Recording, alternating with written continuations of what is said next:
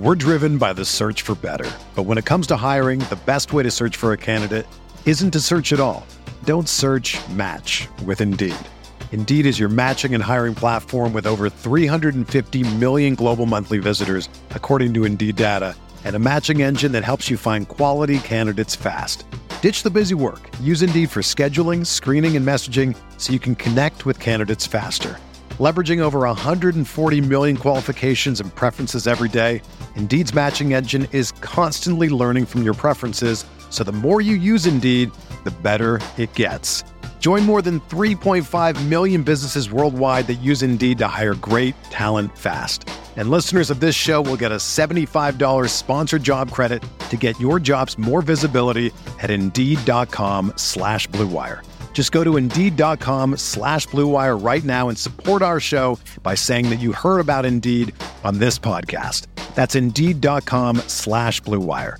Terms and conditions apply. Need to hire? You need Indeed. This podcast episode is brought to you by Coors Light. These days, everything is go, go, go. It's nonstop hustle all the time. Work, friends, family, expect you to be on 24/7. Well, sometimes you just need to reach for a Coors Light because it's made to chill.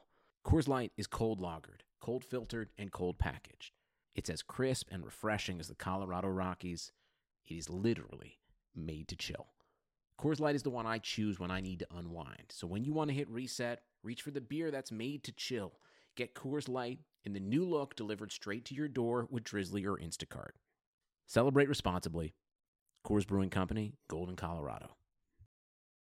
The Gap Factory Labor Day sale is happening now. Hurry in for the best deals of the season. 40 to 75% off everything. Plus doorbusters August 30th through September 2nd only. Tees from $4.99. Logo styles from $16.99. And jeans from $19.99. Shop in-store today at Gap Factory or at gapfactory.com.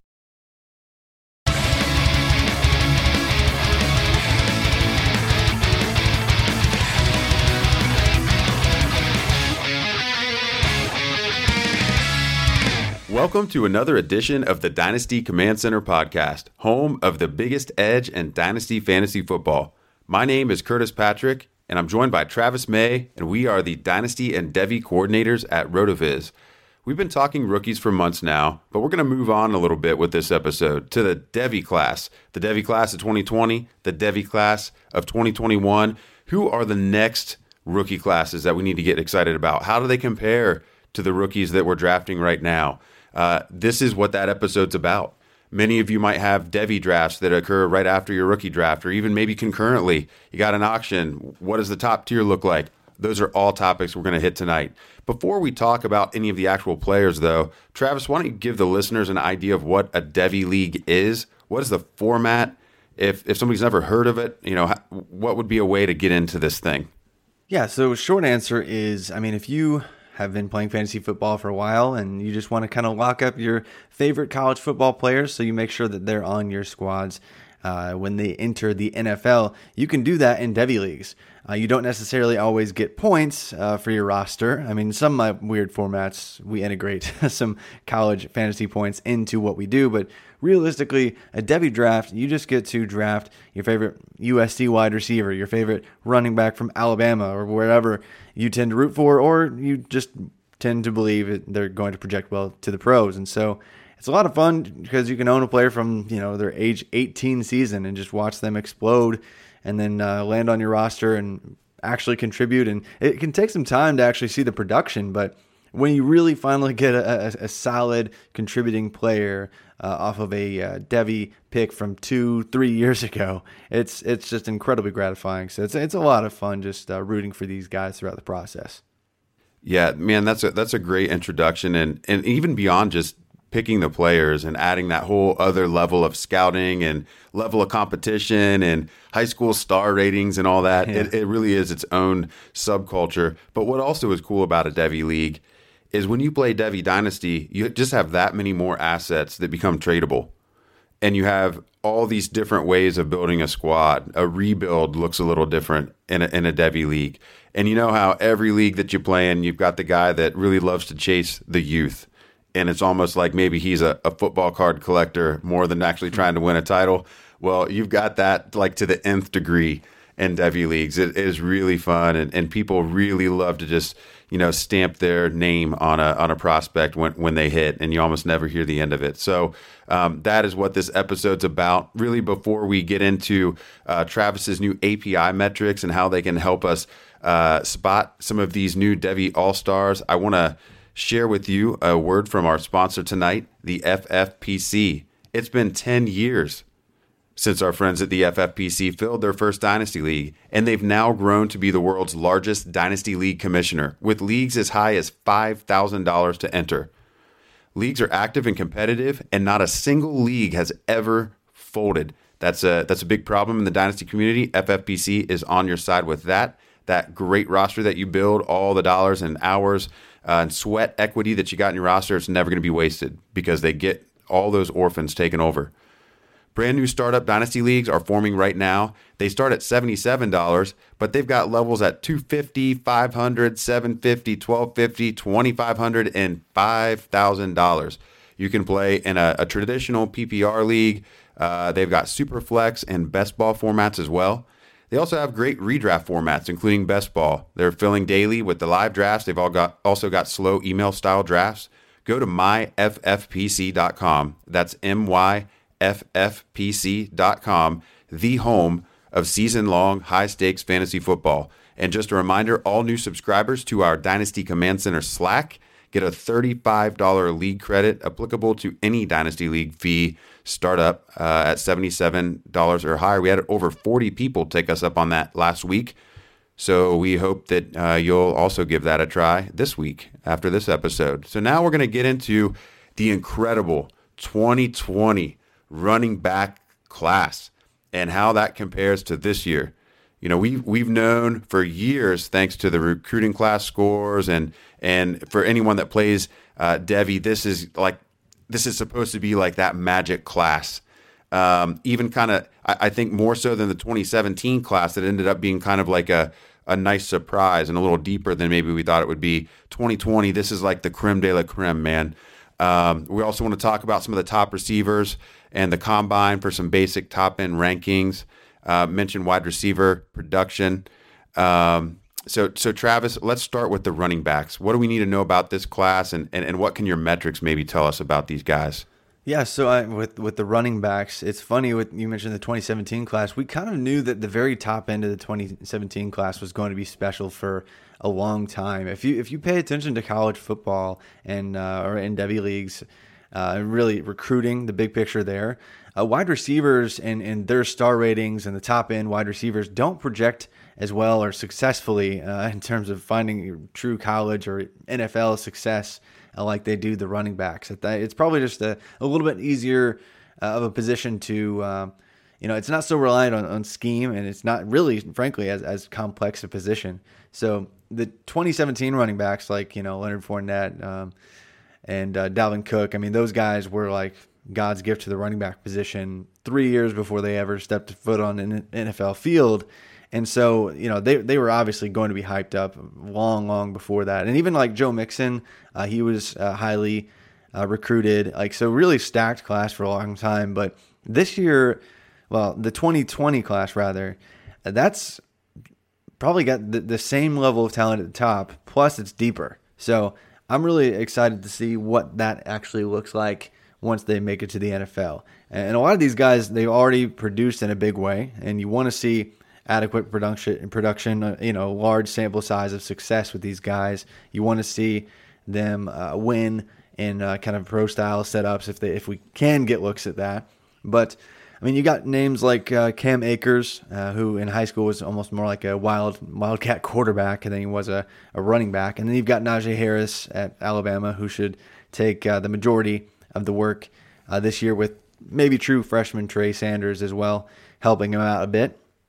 And then those guys were actually top 5 prospects in not just at the position, in the country when they came into college, and it's really checked out thus far. And then you've got DeAndre Swift, Georgia, and we're going to get to kind of talking about our rankings a little bit, but by many, he's maybe the best running back in the 2020 class, and he was a top 33. I think he was 33, 34, around that range in his class as well. But we're looking at a class that had 24 running backs, all inside the top 300. Several of the names that were at the top of that running back class are the names that we still think are going to translate. And this could be one of the stickiest recruiting class rating to NFL success ratings I've ever seen, if it pans out like I think with draft capital next year, because I think we're going to see Najee Harris, Cam Akers, DeAndre Swift, J.K. Dobbins, even Eno Benjamin. Probably all those guys, maybe plus some up at the top, are going to be day 1, day 2 picks.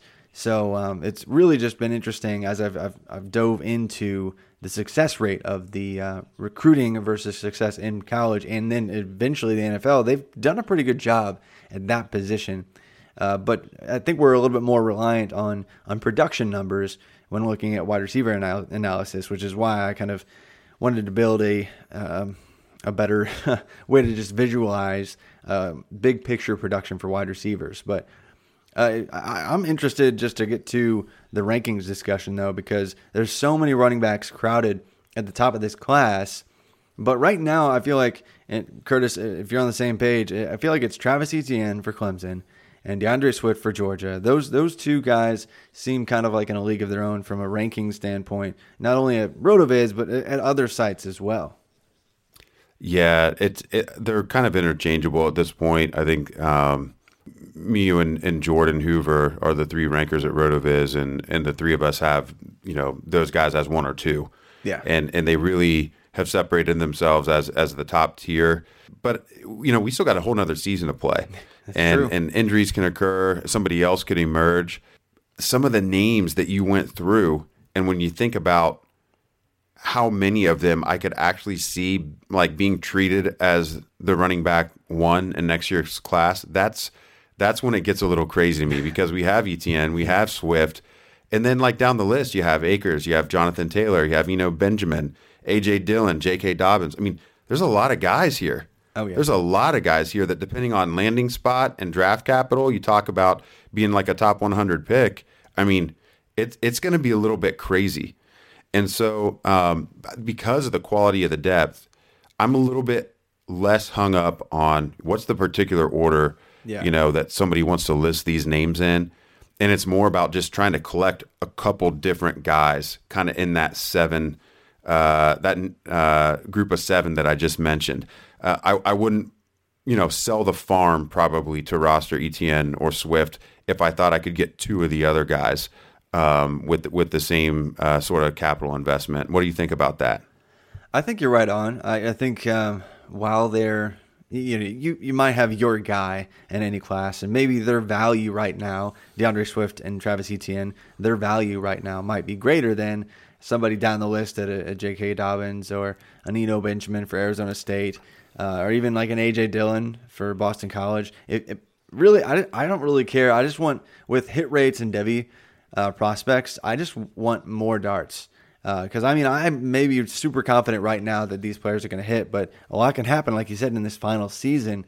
And so if I've got 2 chances to hit on similarly talented players, I'm definitely going to go for the more darts when I can, because Devy and just college football in general, projecting NFL success is so difficult to do, especially when we're talking a year, 2 years out. I mean, the NFL, they're bad at getting it when they have all the information at their fingertips, let alone missing an entire year of production and success and staying healthy and, maybe just growing in your game.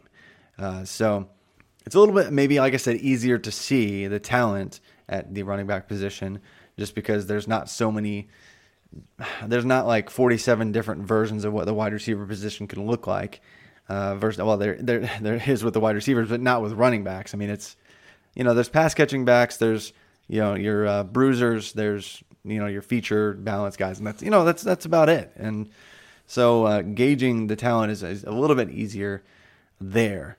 But I don't really know if I'm really going to be reaching for any of these guys or overpaying for any of these guys. I'm actually in an auction draft right now where I'm actually forcing all the Devy guys out there for 2020 because it's already been so hyped up within our nerdy little circles that people are wanting to own as many 2020 running backs as they possibly can and overpay if they have to do it. And I'm just not really there with Devy assets. And we were kind of talking about that before the show, but I mean, when you can trade in production, sometimes it's not even the best play to necessarily own a bunch of Devys. It's like you want to have all the Devys or you want to have none. That's kind of where I typically find myself in leagues. I don't know about you. Yeah, I think in the Devy leagues that I play, it's usually maybe a maximum of 3 guys owning like 80% of the Devy assets in a given year. Because it is. We talked about this a little bit in the lead in. It's like a whole new way to strategize your build.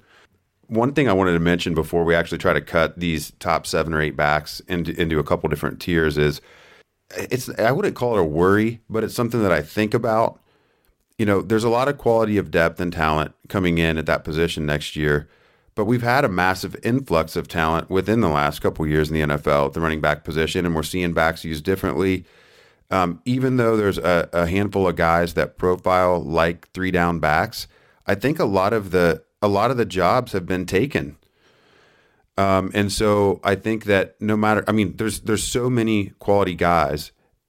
Some of these guys are not going to land in great positions, and they're going to become committee backs for their first contract or for at least part of their first contract.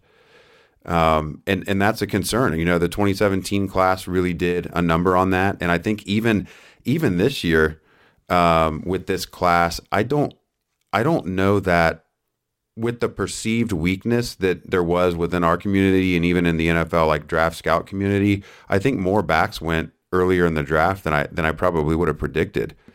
There were some real surprises that were drafted even by the end of day 2. Yeah. And, teams doing back-to-back years of running backs by the end of day 2, that's pretty rare in this day and age. So it's just something to have in the back of your mind. I think that's probably more of like a contrarian view. To actually go and full fade the 2020 running back class might not be something that I would recommend. But I think at some point the value you can get for these chips before they enter the league might become enticing enough to trade it for the production now. And so just kind of keep that in mind. Let's try to cut these guys up into maybe like a top 3 tier for running backs and then just maybe like a little bit of sleeper watch. So yeah. I'm going to let RV score guide us through this, and we'll kind of do it organically. RV score is just basically a way of measuring kind of the distribution or agreement of our rankings on the site. And as we already said, ETN and Swift are a clear tier 1. I don't know that based off of that score, we could make an argument for anyone else to be in that tier. I mean, would you make that argument? I think some people that really are just holding out hope that Florida State's offense has just ruined Cam Akers. I think they would probably, his production anyway. I think they might lump him in with that group, but I think there's probably just a slight gap for me, and just because I am a little bit worried about his limitations in production and his really big play ability that he really hasn't put on display at all in college. So I think there's just maybe one question or 2 questions more I have on Akers than I do with either ETN or Swift. Okay, so we'll agree that the clear tier 1 then is ETN and Swift, and maybe Akers is just a half a notch below, but he's not quite on that level. Right. We've got Akers and Jonathan Taylor. Would be the first 2 names in tier 2, and then where are you at on Benjamin? Is he in that? Is he belong in that group or deserving to be with those other 2 guys for you right now? To me, he is. I think the only concern that some people might have with him is his size, because he's not going to weigh in at 220 pounds at all. I think he's going to be somebody who really tests out well agility-wise, and his burst score is probably going to be solid. But he really just blew it up this past year at Arizona State and was just I mean, even at a smaller size, he was still 30 carries a game or something at times.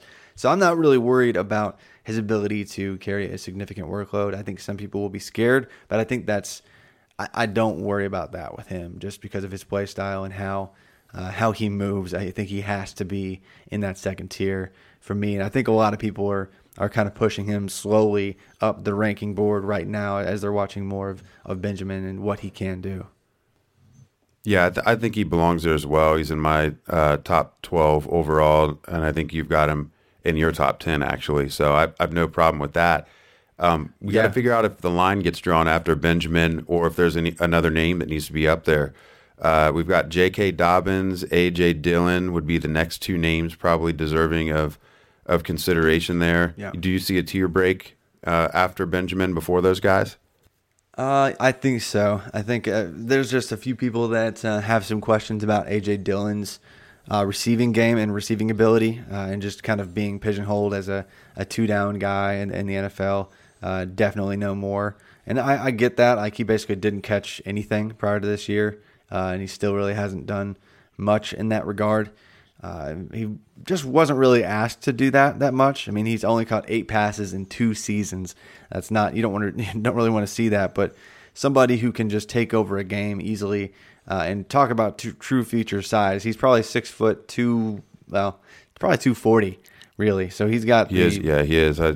Yeah, it's just absolutely bonkers how huge he is. And J.K. Dobbins, he disappeared at times this past season and struggled to beat out Mike Weber for touches at times as well. And Mike Weber is a guy that, just barely got drafted this year.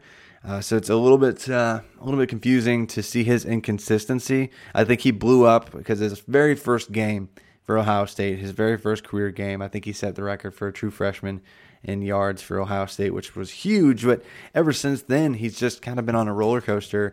And I dropped him way down in my rankings mid-season this past year. But I think he has to be in that tier below Eno just because of, again, the questions. I would put one more up in that conversation just because I think consensus would put in there. And I'd say a guy like Kylan Hill probably sneaks up with or near A.J. Dillon and J.K. Dobbins next year too. Yeah, I think that's like the tier 3, right? So we would have tier 1 as Etienne and Swift. Yeah. Tier 2 is Akers, Taylor, Benjamin. Yeah. And then tier 3 is Dillon, Dobbins, and Kylan Hill. Yeah, that's how I would paint it right now.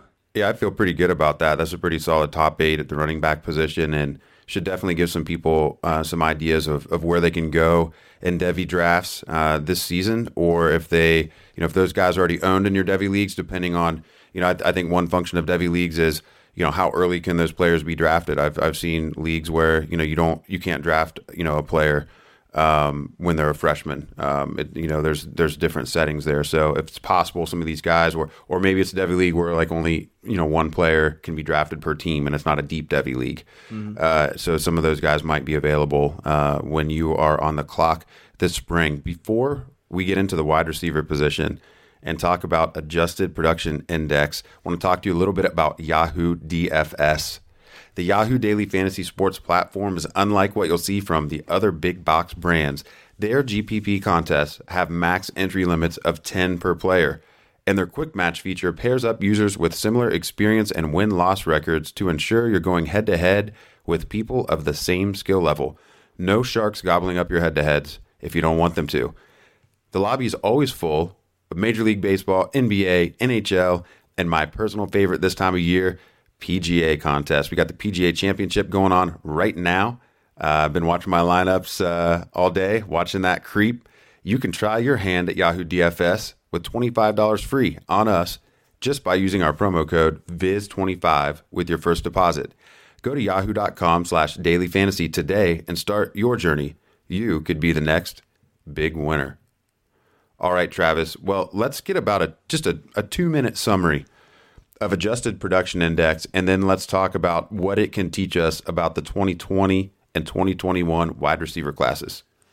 Sure. So if you've checked out, or maybe you haven't checked out my piece, you'll get a little bit better look at a more complete look at the breakdown here of what the adjusted production index looks like if you go over to RotoViz and just check out the adjusted production index piece. But I wanted to just capture visually what a good score looks like for production overall for a wide receiver. Obviously, we know breakout age is important. Obviously, we know draft capital is important. But I wanted to look at adjusted dominator rating, which is basically just your the percentage of your offense that you account for with your yards and your touchdowns, and the peak numbers, basically your best season's numbers at dominator rating, and then your yards per team pass attempt, which is shown to be one of the stickiest variables in terms of translating to NFL success, and then touchdowns per team pass attempt as well, just to kind of speak to finding those red zone monsters that just get in the end zone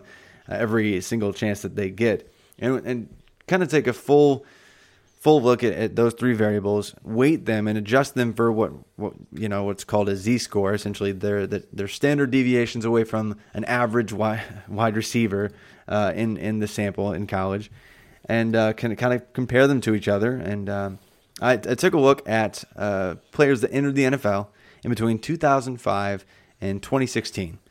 And I basically looked at their production scores and guys that were immensely productive, guys that were not productive at all, spanning from Demaryius Thomas's ridiculous numbers because he was Georgia Tech and it was kind of a smaller sample and he had an unbelievable adjusted production index score, all the way down to, there's a couple of examples of guys that have found success in the NFL, or at least limited success, like Adam Humphries was way near the bottom, but he's like the only guy in basically the entire bottom 20% of adjusted production index scores that did basically anything in the pros.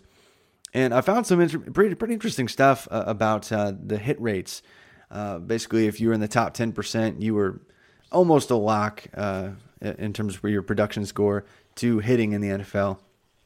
And if you're in the top 40% or so is about the cutoff where I'm really super interested in your hit rate and the likelihood of you making it in the NFL, especially if you add draft capital into it and you get like top 100 pick, basically a day 1, day 2 type draft capital assigned to you. So I looked at all those things and I wanted to look at this rookie class and compare them to the guys from 2005 to 2016 that entered the league and have at least 3 seasons under their belt.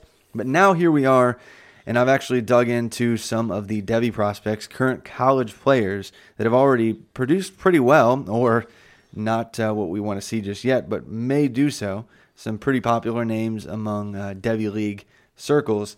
And there's some pretty intriguing names, some guys that could basically miss their entire final season this year and already have a good enough production profile to be super intriguing and really to make me believe that they have a good chance of succeeding in the NFL, especially, like I said, if they get that draft capital assigned to them as well.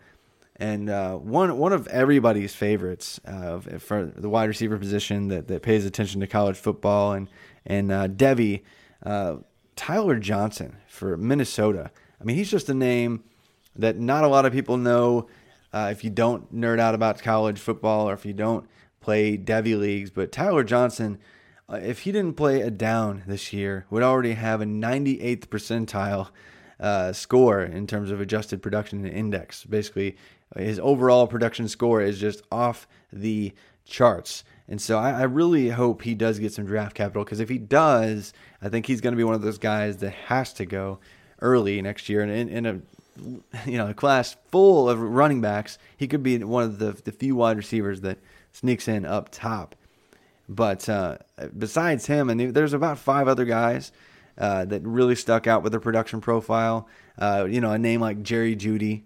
He already has the adequate production index score to make me believe if you attach some draft capital to Jerry Jeudy, he's a first-round pick. He's basically a lock for NFL production. And so there's really seldom a guy like that, or really any wide receiver that I feel like are locks. But he's kind of close. Just looking at the production index and his implied draft capital next year. I mean, he already won the Biletnikoff Award this year for being college football's best wide receiver. So there's several other names, but I'm curious. I don't know if you had Jeudy as your wide receiver 1, but if you didn't, who else is in the conversation up there in that top tier? Yeah, Jeudy is currently my wide receiver 2.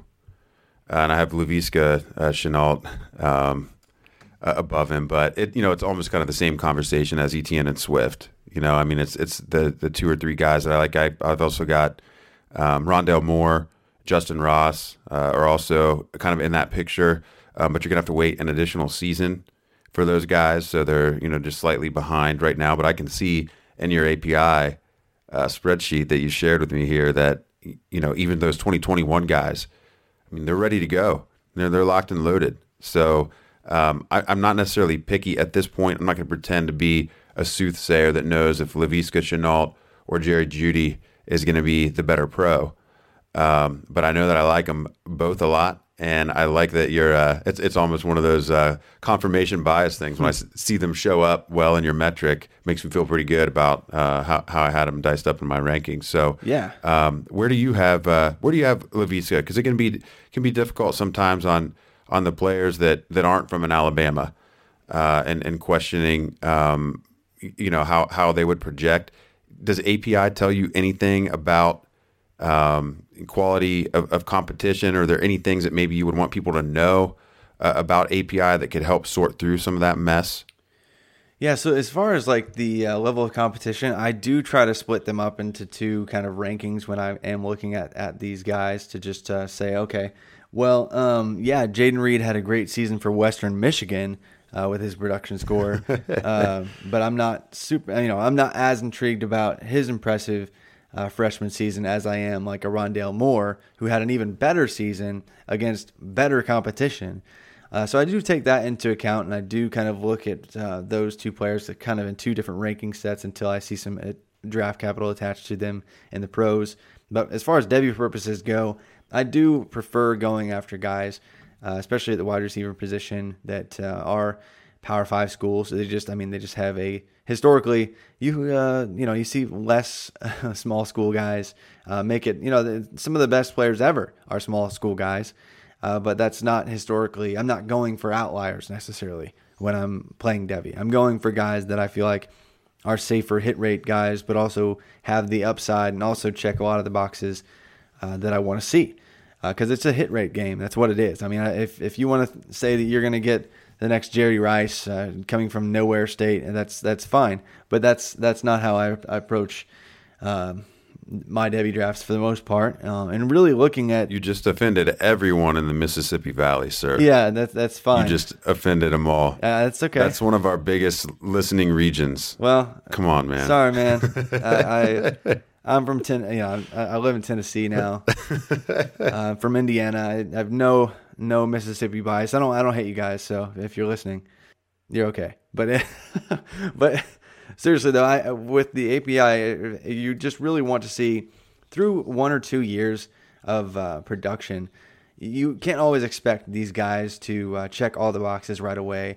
Oftentimes you'll see a ton of prospects in their final season actually it'd be their best season. No surprise.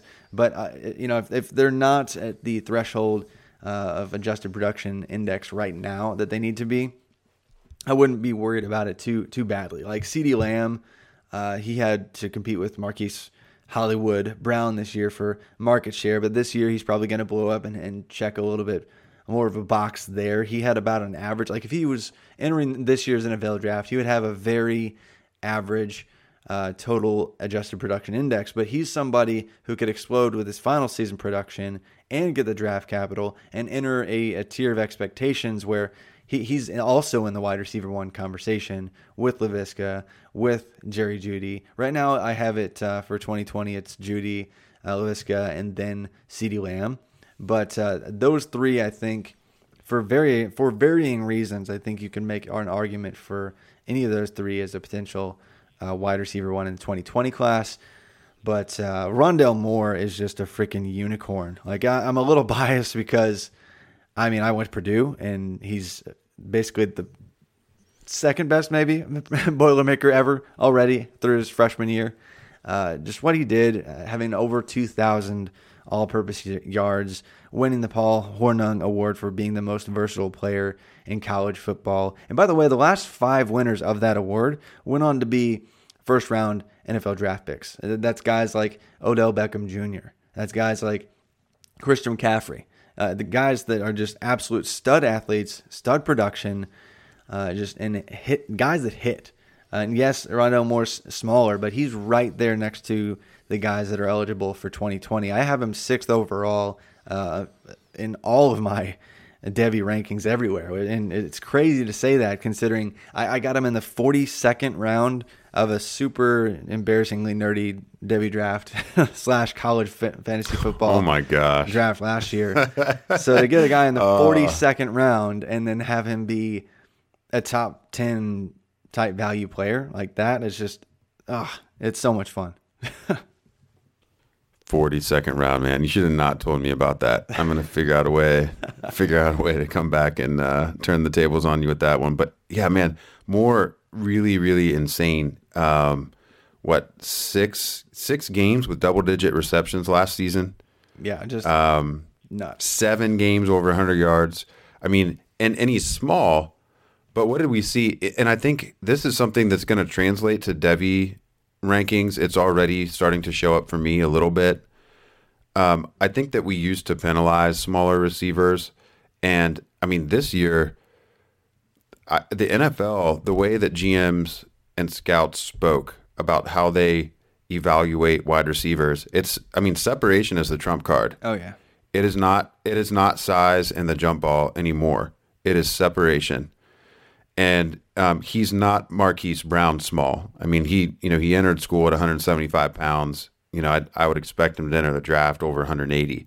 So I mean, he's still going to be small. I mean, he's not, he's not going to be Des Bryant size, when he enters the league. But I think these smaller guys, they no longer deserve that penalty. We used to view those guys as maybe more situation dependent. Well, they're not a prototypical X. Well, the prototypical X is, for all intents and purposes, might be dead in the NFL with the way that the offenses are going and the way the college game is infiltrating the league. So beyond those top guys that we mentioned, that top 4, who else should we have an eye on at the wide receiver position? Well, obviously, I think Justin Ross, also 2021. A lot of people really wanted to get excited about T. Higgins. But then Ross came in and had just as an impressive year as Higgins, and Higgins has already been there for a year. Really, Justin Ross, his production, adjusted production index is not, like if he was entering the NFL draft right now, he would only be around the 30th percentile of production profiles. But he already did have a breakout season, accounting for about 25% of the offense and having a nice yards per team pass attempt numbers. And really, he's looking like he's on the DeAndre Hopkins type production profile in college. Whereas, most of the time at Clemson, these guys don't have crazy bonkers, dominator ratings. They don't take up a huge percentage of the offense because there's just so many other good wide receivers. I think Higgins is going to go next year, and Ross is probably still going to outproduce Higgins this year. But in Ross's final season, I think we're going to see something truly unbelievable, and he might pass, and for most people heading into the 2021 draft, as being the no-brainer wide receiver 1, just because of people are chasing that size and athleticism. And if he does check the production score in a way that I think he can this year, and especially in his final season, his 3rd season in college, I think we're looking at a player that could be better than all these guys we're talking about potentially. So I think a lot of people are swinging for the fences with him. He's kind of in almost like a tier of his own if you really just kind of were objective about his production profile and where he's probably going to be projected NFL draft wise and things. But I think a lot of people have him right there in that conversation with those other guys for sure. But beyond that, I think Tylan Wallace was really impressive for Oklahoma State. I don't have him as high as some people do, but his production just already, if he didn't play another down, he would already be above average, basically around 64th, 65th percentile in his adjusted production index. And so if you get a guy like him and then give him day 2 draft capital, you're talking about a similar hit rate as a guy like in this class, like AJ Brown, like somebody who could be a mid to late first round pick if he didn't play another down of college already. So that's that's solid. And if he goes next year, he's going to be fighting a lot of running backs, and so he might get pushed back a little bit in terms of his rookie draft stock. But I think a lot of people are pretty high on him. Henry Ruggs is the other guy at Alabama, but he might be just as fast or faster than Jerry Jeudy. So I think he doesn't have the production profile that Jeudy has, but he's caught an insane amount of touchdowns. So if he fixes his adjusted numbers this year, it maybe eats a little bit larger percentage of the pie. He'll check a couple of other boxes there. But those guys are kind of like a step down below what we were kind of talking about with the real elite, kind of elite 5. And maybe some people have tried to throw in like a Bryan Edwards or somebody else in that conversation. But really for me, it's elite 5. And then you've got like T. Higgins, Tyler Johnson, Bryan Edwards, kind of a step down after that. Well, speaking of Tyler Johnson and Bryan Edwards, I want to get to a couple of listener questions that came into us as people are trying to make sense of the class next year and beyond. I'm just going to read down the wide receiver rookie positional rankings at RotoViz, and I want you to stop me where you would insert Tyler Johnson. Okay, like this year, yeah. Yeah, this year. Where would Tyler Johnson and Bryan Edwards have slotted in if they had declared this year? Okay. N'Keal Harry. Stop. Andy Isabella. No, like stop. Yeah, stop? Yeah. Stop. Okay. Right there. Tyler Johnson, And wide then- receiver 2. Yeah. Okay. Yep. All right. Now let's find a spot for Edwards. And these may or may not reflect your rankings, but we're going to go with the site rankings here. Andy Isabella. I think he's right there. AJ Brown. Like no, you don't have to go Okay. further. I think Okay. right there. Wow. Like those two guys I think are up there for me. Even like Jalen Reagor for TCU's, he would have been pretty strong in this class as well. I think especially now that we've seen the landing spots, it's a little bit easier to, in hindsight to just see looking at the landing spots and say, ugh, I don't like the situation there. But even pre-draft, I think they would have been right there in that tier, along with the guys that we thought were going to be going high, like AJ Brown, like even DK Metcalf in that same conversation. Tyler Johnson because of his ridiculous production profile overall, and Bryan Edwards because he had the really insane early breakout age, and he hasn't really had that top out, just go bonkers season yet, but he was competing with Deebo Samuel this past year, who just went 36th overall in the NFL draft. This season, though, is crucial for Edwards to get that draft capital and prove that he's an alpha, and I think he's going to this year in a spot where he does no longer have to compete against a guy like Deebo, and he can really run the show in his final season, get like a 35% dominator or so, and really fix that, and then add the draft capital as well, and then he's going to sit in a really safe-looking spot as a prospect. But I know I had some questions just after this year, not really looking like he improved necessarily, but I think those two would have to be right there, and so I thought there's a little bit of creep for Edwards this year. Even though would have liked to see the nice round numbers. Would have been nice to have 4-digit receiving yards, but yeah, he did post his best season in terms of receiving yards, best season in touchdowns, best season in average yards per reception. So I think there's still been and actually. It was an improvement by over 3 yards a reception over his sophomore campaign. So, grinding it up in chunks. 15 yards a reception, pretty impressive with 7 touchdowns. So I agree.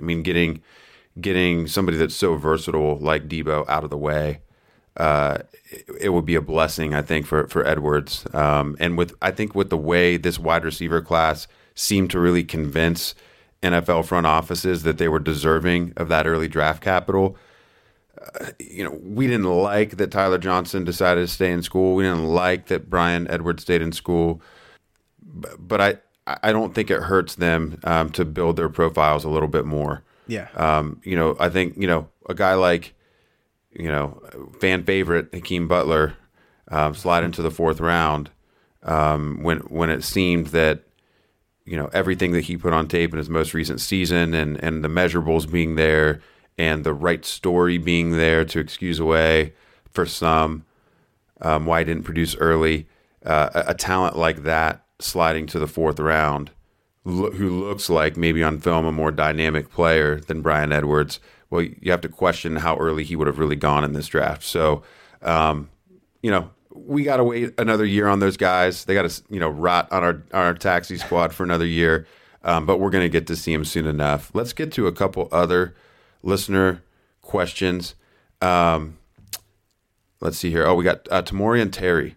Yeah. A question came in. Big 6'4" target at Florida State. Just came off his redshirt freshman season. 35 receptions, 744 yards, and 8 touchdowns. What's to like about Terry? Is he on your radar right now? He is, but he's definitely a ways down the list for me. And it's kind of hard to get a read on any Florida State offensive player just because they've been kind of a trash heap just collectively. When one aspect looks great, everything else looks awful, and it just goes in a cycle. But Terry, I mean, he's got a ridiculous yards per reception, 21.3 for a reason. He basically just runs goes for days, and even when he's not even involved in the play, he's still clearing out a side.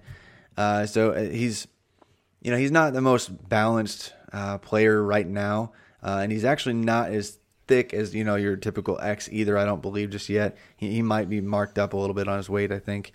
So it's going to be kind of a weird read. If he chooses to come out next year, I think that would be a little weird if he did. So he might be, if you're drafting him now, I would expect him to not really come out for a while still. So it's kind of hard to gauge for me.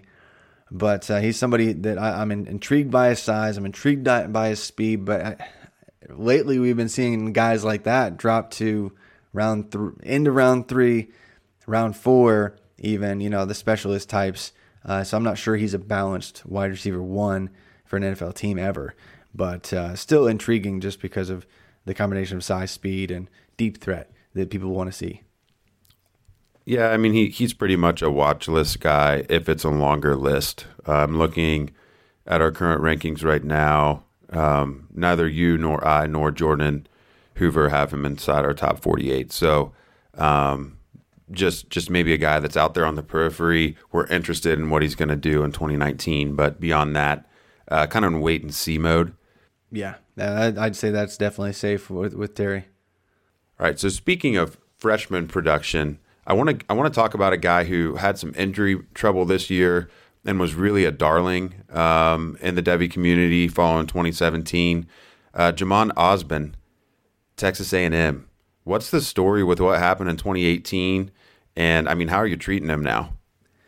Yeah, the buzz all, last spring even, hey, Osborne's just ready to lead this wide receiver room. He's clearly the best guy on the team, just goes out there and dominates physically and wins underneath and does all these really cool things. He looks like he has decent ball skills. Every rider that was covering the team after his impressive kind of breakout year in 2017 for Texas A&M with 50 catches in his first season in college is solid, but he really struggled with health for a good portion of this past season. And when he did, you saw other guys take over. You saw the tight end, Jay Sternberger, basically operate as the team's wide receiver 1. You saw a guy like Courtney Davis, Cameron Buckley, even Kendrick Rogers in the I guess it was the LSU game, kind of exploded. So there's a bunch of other good wide receivers now competing for those catches, and Osborne didn't even catch a touchdown this year. So it's just really strange read this year. Obviously, he's already still considered their kind of wide receiver 1, with Cameron Buckley being the other every down type wide receiver there for Texas A&M this year. But this year is the most crucial of his entire career by far. If he stays healthy and doesn't put up reasonable numbers and doesn't look like even the best wide receiver on his own team, he might just be a completely undrafted free agent type guy, which is kind of crazy considering all the hype that was surrounding him after his freshman season. But I think the problem is he's not very fast, and he's not the most elusive. He doesn't create the separation that we want to see in the modern NFL. So yeah, he can win physically. Yeah, he can win underneath, and but I mean, if you look at his yards per reception, it's around 12, and that's because he just doesn't really create. And so we might be looking at a guy with Laquan Treadwell's profile, maybe, if he has a perfect 2019 season. So it kind of stinks to say that because I actually have a share of Osborne on a roster, but that's probably where we are. Well, Osborne, kind of the same story as Terry for the listener that wanted to know about him. Not inside our top 48 for any of the three of us at this time. So kind of relegated to the watch list. Although, unfortunately, I think he was widely owned across most Devy leagues.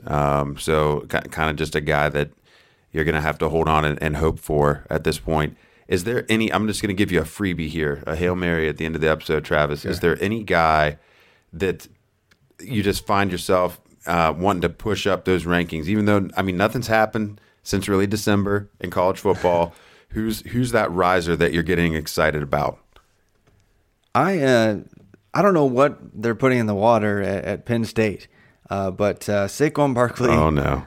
Miles Sanders, 2 years in a row. They've got the obvious running back one in Barkley, and debatably the running back one in this class with Miles Sanders. And then I think this year they're going to have another guy that I really liked coming out of really even coming into college, Ricky Slade for Penn State. He's a little bit undersized, just kind of like Eno is a little bit undersized, but he's got legit. He's going to be a guy who could press for sub 4.4 as a running back, and really solid. Even though he didn't demonstrate it last year, really solid receiving chops. Can really haul it in with one hand whenever he really needs to. I really hope he gets an opportunity to be a receiver out of the backfield for Penn State this year. I keep on finding myself moving Ricky Slade up further and further on my board. He's actually a top 30 overall player for me right now. I think he's going to explode. They have some other good running backs there, but I think his talent is just too great to leave off the field, and he's going to be just a crazy riser who could be just like Eno was, slightly undersized, but I don't care. He's just a ridiculous talent that's probably going to be in the top 10 of Devy drafts next year. Yeah, man, and that's just such a cool name too, man. Like I feel like it's like it's a name of like a street fighter or something. Yeah. in that old game. Ricky Slade, man. Yeah, I don't mind that. I think it's just so natural to want to be looking for that next running back. The running backs get owned so early, like you said earlier in the episode, because we know so much about their profiles coming out of high school that really have to get those guys, as freshmen. Slade's already owned in plenty of Devy leagues, I'm sure. Yeah. Another cool running back name for me. What do you think about Chuba Hubbard?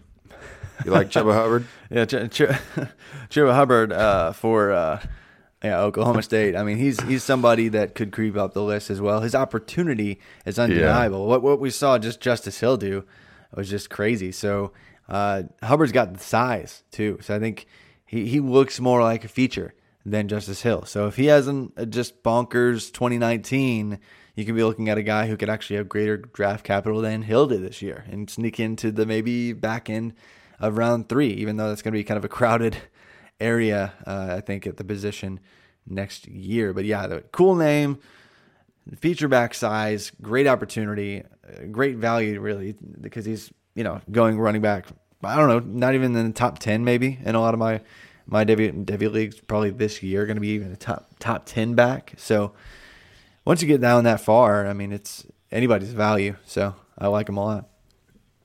Yeah, and 22 receptions in his first season of action. It was a red shirt freshman season, not a true freshman season, but that's always impressive. I like to see the backs that find their way onto the field with some of those valuable touch opportunities young.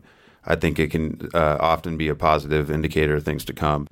Well, that's probably all the time we have this week on the Devy special. We're going to be talking about that definitely more some this summer. Can't wait to share more rankings, more metrics, and really dive into some of these prospects with some profiles. And I am going to be talking about the adjusted production index and how that impacts Devy some, and some stuff over at RotoViz this summer.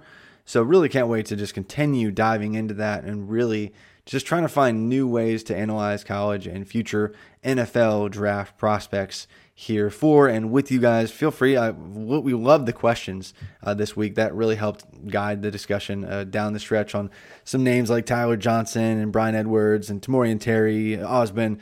So we want to know what you guys care about, because that's what we care about. But I can't wait to talk about more. But definitely just check out dynastycommandcenter.com. Our premium Slack is just getting lit up right now. It's prime off-season talk. People are just already positioning themselves for success heading into the NFL season. And it's not even really to OTAs and training camp and anything like that just yet. But thanks again for joining us. And Curtis, thanks for taking some time. I know you got a lot going on. You're a busy guy. I try to stay busy myself. But you can find Curtis on Twitter at CPatrickNFL. I'm Travis May at FF_TravisM. And thanks again, all of you, for just joining us for another Dynasty Command Center podcast. And until next time, keep living that Dynasty life.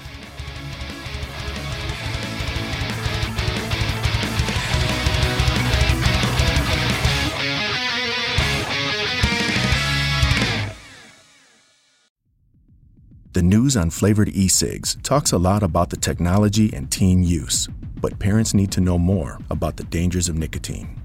So know this. 1. Nicotine is a toxic poison that can rewire teens' brains. 2. It can increase mood swings. 3. It can limit attention and learning. So even when it tastes like candy, nicotine is brain poison. Go to flavorshookkids.org for more. The Gap Factory Labor Day sale is happening now. Hurry in for the best deals of the season, 40 to 75% off everything, plus doorbusters August 30th through September 2nd only. Tees from $4.99, logo styles from $16.99, and jeans from $19.99. Shop in-store today at Gap Factory or at gapfactory.com. Sugar Ray Leonard, Roberto Duran, Marvelous Marvin Hagler, and Thomas Hearns. Legends, whose four-way rivalry defined one of the greatest eras in boxing history. Relive their decade of dominance in the new Showtime sports documentary, The Kings, a 4-part series premiering Sunday, June 6th, only on Showtime. Whether you're a world-class athlete or a podcaster like me, we all understand the importance of mental and physical well-being and proper recovery for top-notch performance. That's why I'm excited that Unified Healing is sponsoring podcasts on the Blue Wire Network. Unified Healing is a new and super innovative global network of wellness centers powered by Energy Enhancement System, or EE System. If you haven't heard of the EE System yet, then you'll want to listen up. This technology promotes wellness, deep relaxation, purification, and rejuvenation. Wherever you are across the globe, access to a center is easy and affordable. Interested in experiencing the EE System technology for yourself? Go to unifiedhealing.com/bluewire to learn more and find a center near you. That's unified, UNIFYD, healing.com/bluewire. No material or testimonials on the Unified Healing website are intended to be viewed as medical advice or a substitute for professional medical advice, diagnosis, or treatment. Always seek the advice of your physician or other qualified healthcare provider with any questions you may have regarding a medical condition or treatment and before undertaking a new healthcare regimen, including EE System.